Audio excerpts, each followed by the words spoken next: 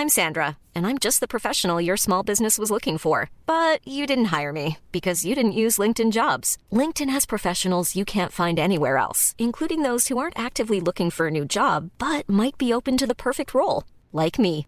In a given month, over 70% of LinkedIn users don't visit other leading job sites. So if you're not looking on LinkedIn, you'll miss out on great candidates like Sandra. Start hiring professionals like a professional. Post your free job on linkedin.com/people today.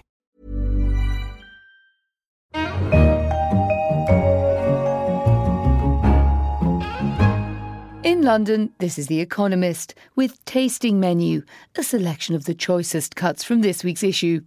I'm Anne McElvoy, Senior Editor. And on the menu this week, there's the glorious gluttony of competitive eating, the robot Stingray with real muscle, and the Khans who rule Bollywood. But first, the Italian Job was our cover line this week, looking at the looming banking crisis in Europe's boot-shaped nation. It's been hard for commentators to look beyond Brexit on questions of economic woe at the moment. But as our leader argued, this financial mess has been brewing for much longer. Italy is Europe's fourth biggest economy and one of its weakest. Public debt stands at 135% of GDP. The adult employment rate is lower than in any EU country bar Greece. The economy has been moribund for years, suffocated by over-regulation and feeble productivity. Amid stagnation and deflation, Italy's banks are in deep trouble, burdened by some €360 billion, that's $400 billion of souring loans, the equivalent of a fifth of the country's GDP. At best, Italy's weak banks will throttle the country's growth. At worst, some will go bust. And sadly, there's no pain-free solution. Italy urgently needs a big, bold bank clean-up. The problem is that this is politically all but impossible. Theoretically, the bail-in arrangements that could rescue the banks could be applied firmly. However, forcing ordinary Italians to take losses again would badly damage Matteo Renzi, the Prime Minister, dashing his hope of winning a referendum on constitutional reform in the autumn. Mr. Renzi wants the rules to be applied flexibly. On the other hand, the rescue can't be accomplished without Angela Merkel, and that's not without problems. Just as Mr. Renzi has a lot to gain from watering down or suspending the rules, clemency may have a political cost in Germany, where elections are due to be held next year. But without some action, the long-term political consequences could be dire. If the bail-in rules are applied rigidly in Italy, the outcry from savers will both damage confidence and leave the door to power open for the Five Star Movement, a grouping that blames Italy's economic troubles on the single currency. A compromise of some kind, we reckoned, is likely, and our leader finishes by urging that Europe should learn from Britain's mistakes. One lesson of Brexit is that glossing over the concerns of voters is not a sustainable strategy. So for Italy, it seems the road ahead is a little more spaghetti junction than superhighway. But our next turn takes us to the Americas section, after which we might all be feeling a little full. A century ago, on the corner of Surf and Stillwell Avenues, outside Nathan's famous hot dog stall, 4 immigrants challenged each other to a hot dog eating contest to prove who was the most patriotic. Jim Mullen from Ireland gulped down 13 dogs and buns in 12 minutes. Competitive eating has only grown since then. For its thousands of spectators, it's serious business. George Shea, the event's loquacious master of ceremonies and head of Major League Eating, explained that this was more than sport. Competitive eating, he said, is the battleground upon which God and Lucifer wage war for men's souls. And Shea's contest has captured patriotic fervour. Last year, Joey Jaws Chestnut, an 8-time champion, was knocked off the top of the food chain by Matt Megatoad Stoney. The boisterous crowd, many wearing foam hot dog hats and waving American flags, chanted "Brooklyn" and "USA" as they watched him attempt to take back the coveted mustard belt. But this year, Chestnut turned the tables. He took back the mustard belt by wolfing down 70 dogs and buns in 10 minutes. Mr. Shea summed up his achievement thus: "He is American exceptionalism. He is America itself." Well, unlike 70 hot dogs, our tasting menu is best consumed at its own pace, as we continue to our Asia section, where an article delved into the eccentricities of the Bollywood calendar. As night follows day and Eid al-Fitr follows Ramadan, so there is another certainty for India's Muslims marking the end of the month of fasting: the release of an action drama extravaganza starring Salman Khan, one of the country's most bankable stars. Salman, immensely popular among Indian Muslims, is part of a select royalty in Bollywood film. He represents one of Bollywood's triumvirate of stars, all called Khan, unrelated to each other. Each dominates a different annual holiday. Shah Rukh Khan, a favourite of the middle classes, is the hero of the Diwali weekend. Amir Khan, more highbrow, dominates Christmas. In the digital age, a successful launch date is more important than ever for Bollywood filmmakers. Holidays have always been popular release dates for Hindi movies. Children are out of school and purse strings are loosened. But other factors are encouraging blockbuster weekends. One is that digital piracy makes it vital for films to maximise box office revenues before they are leaked online. Nevertheless, not all the calendar decisions are quite so rational. Bollywood's producers still rely on superstition to find success. Lucky stars are cast in guest roles. No big films are released in the first fortnight of the year. That is considered bad luck, even with a Khan topping the bill. And it's time to move from yes we can to let's hope we don't, as we turn to the business section, where our Schumpeter column explored a Trump-shaped wedge dividing American business. The leaders of America's multinational firms are usually a picture of self-control, with sincere handshakes, grown-up hair and scripted sound bites. But ask them about the election and emotion takes over. At a drinks party in Manhattan, a megabank's boss froths that Donald Trump is a madman. But outside America's booming multinationals, there's a different story. 1,000 miles south of Manhattan, in suburban Florida, the mood is different. The boss of a construction firm says he is fed up. The construction boss is not alone. Opinion polls suggest that Mr. Trump is also popular with small business owners. The Schumpeter column argued against dismissing this feeling out of hand. The complacent response is that these entrepreneurs are fools who have been deceived. But Mr. Trump speaks the language of business owners when he says he will abolish Obamacare, the health care scheme that companies say has created piles of red tape. When he promises that no firm will pay a tax rate of more than 15%, small and domestically focused business see not a fiscal absurdity, but a chance that they might enjoy the same treatment that multinationals already enjoy.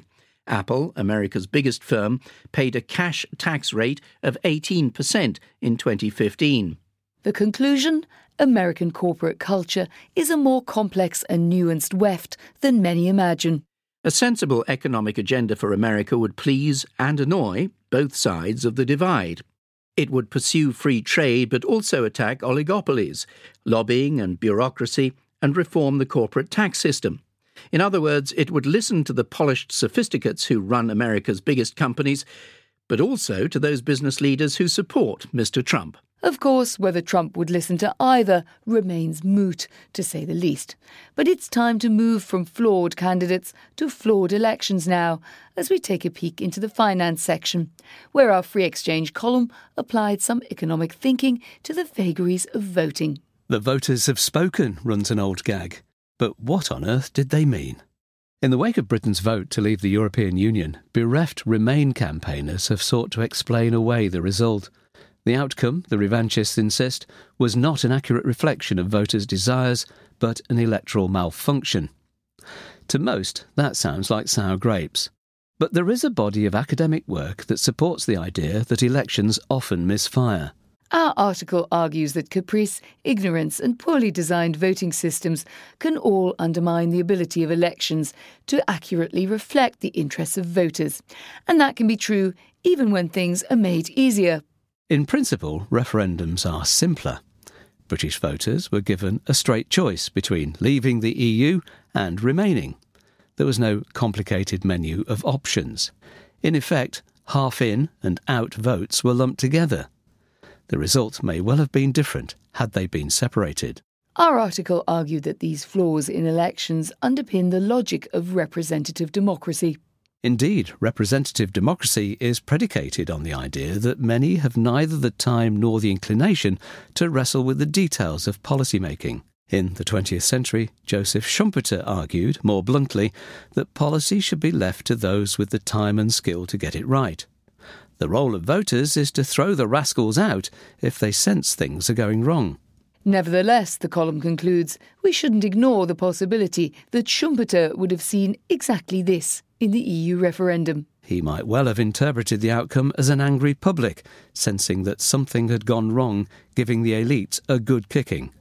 Just what voting is for. Well, British voters have shown they can give elites a good kicking, but as we look towards our science section, we might be able to discover more sophisticated ways of tormenting them, perhaps with robotic assistance. Looking to the natural world for engineering inspiration is an idea at least as old as Leonardo da Vinci. Copying nature directly, though, has often proved hard. Nonetheless, a team of engineers at Harvard, led by Kit Parker, has done exactly that, in looking for more elegant ways to propel a robot through water. They have built a robotic stingray that imitates the motion of its biological counterpart. Moreover, it does so not with the electric circuits and servo motors of conventional robots, but with muscle cells engineered to mimic the elegant undulations of a living stingray.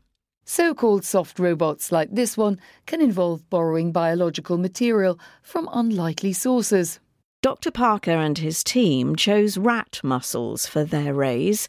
They grew rat muscle cells in culture and then printed them onto sheets of elastomer that were to act as the surfaces of a robo-ray's wings.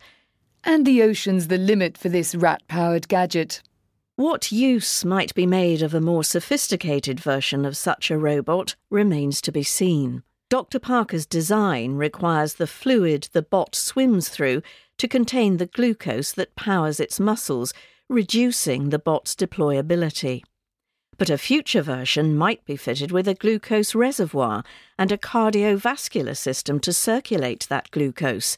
This would let it go anywhere which had enough oxygen in the water for the muscle cells to respire, and would make it resemble a real animal even more closely than it does already. But if the idea of a self-sustaining robot stingray is a little too terrifying for you, you can always take refuge in our books and arts section. They've popped along to the National Gallery in London, where a new exhibition is exploring the art owned by artists. The young Henri Matisse fell hard for Paul Cézanne's Three Bathers when he saw it in 1899 at the Gallery of Ambroise Vollard in Paris. He couldn't get the painting out of his mind. Several agonising weeks later, he and his wife agreed to pawn her emerald ring and buy it. This small and potent canvas, now owned by the city of Paris, is at the centre of an unusual summer show at London's National Gallery called Painters' Paintings. And the art is as revealing of the owner as the creator. Artists have always closely observed the work of fellow artists. Still, it is rare for museums to consider the extra level of identity a painting owned by another artist acquires, says Anne Robbins, the show's curator. The exhibition helps visualise the artist in the throes of inspiration. Painters' Paintings also reveals an equally fascinating habit common to many artists, keeping special artworks close to hand. Treasured pieces function as prompts or inspirations. As models for composition and technique, they contribute to the development of an aesthetic theory and serve as yardsticks. Yes, I've heard that Damien Hirst keeps a deconstructed buttonwood column by his bed for inspiration too. Don't you, Damien? And if you're thirsting for inspiration or enlightenment, you can find all of our articles at economist.com.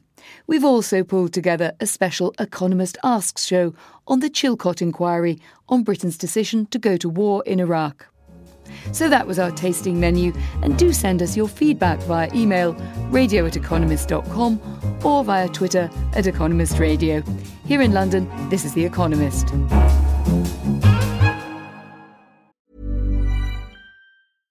Small details or big surfaces, tight corners or odd shapes, flat, rounded, textured, or tall. Whatever your next project, there's a spray paint pattern that's just right.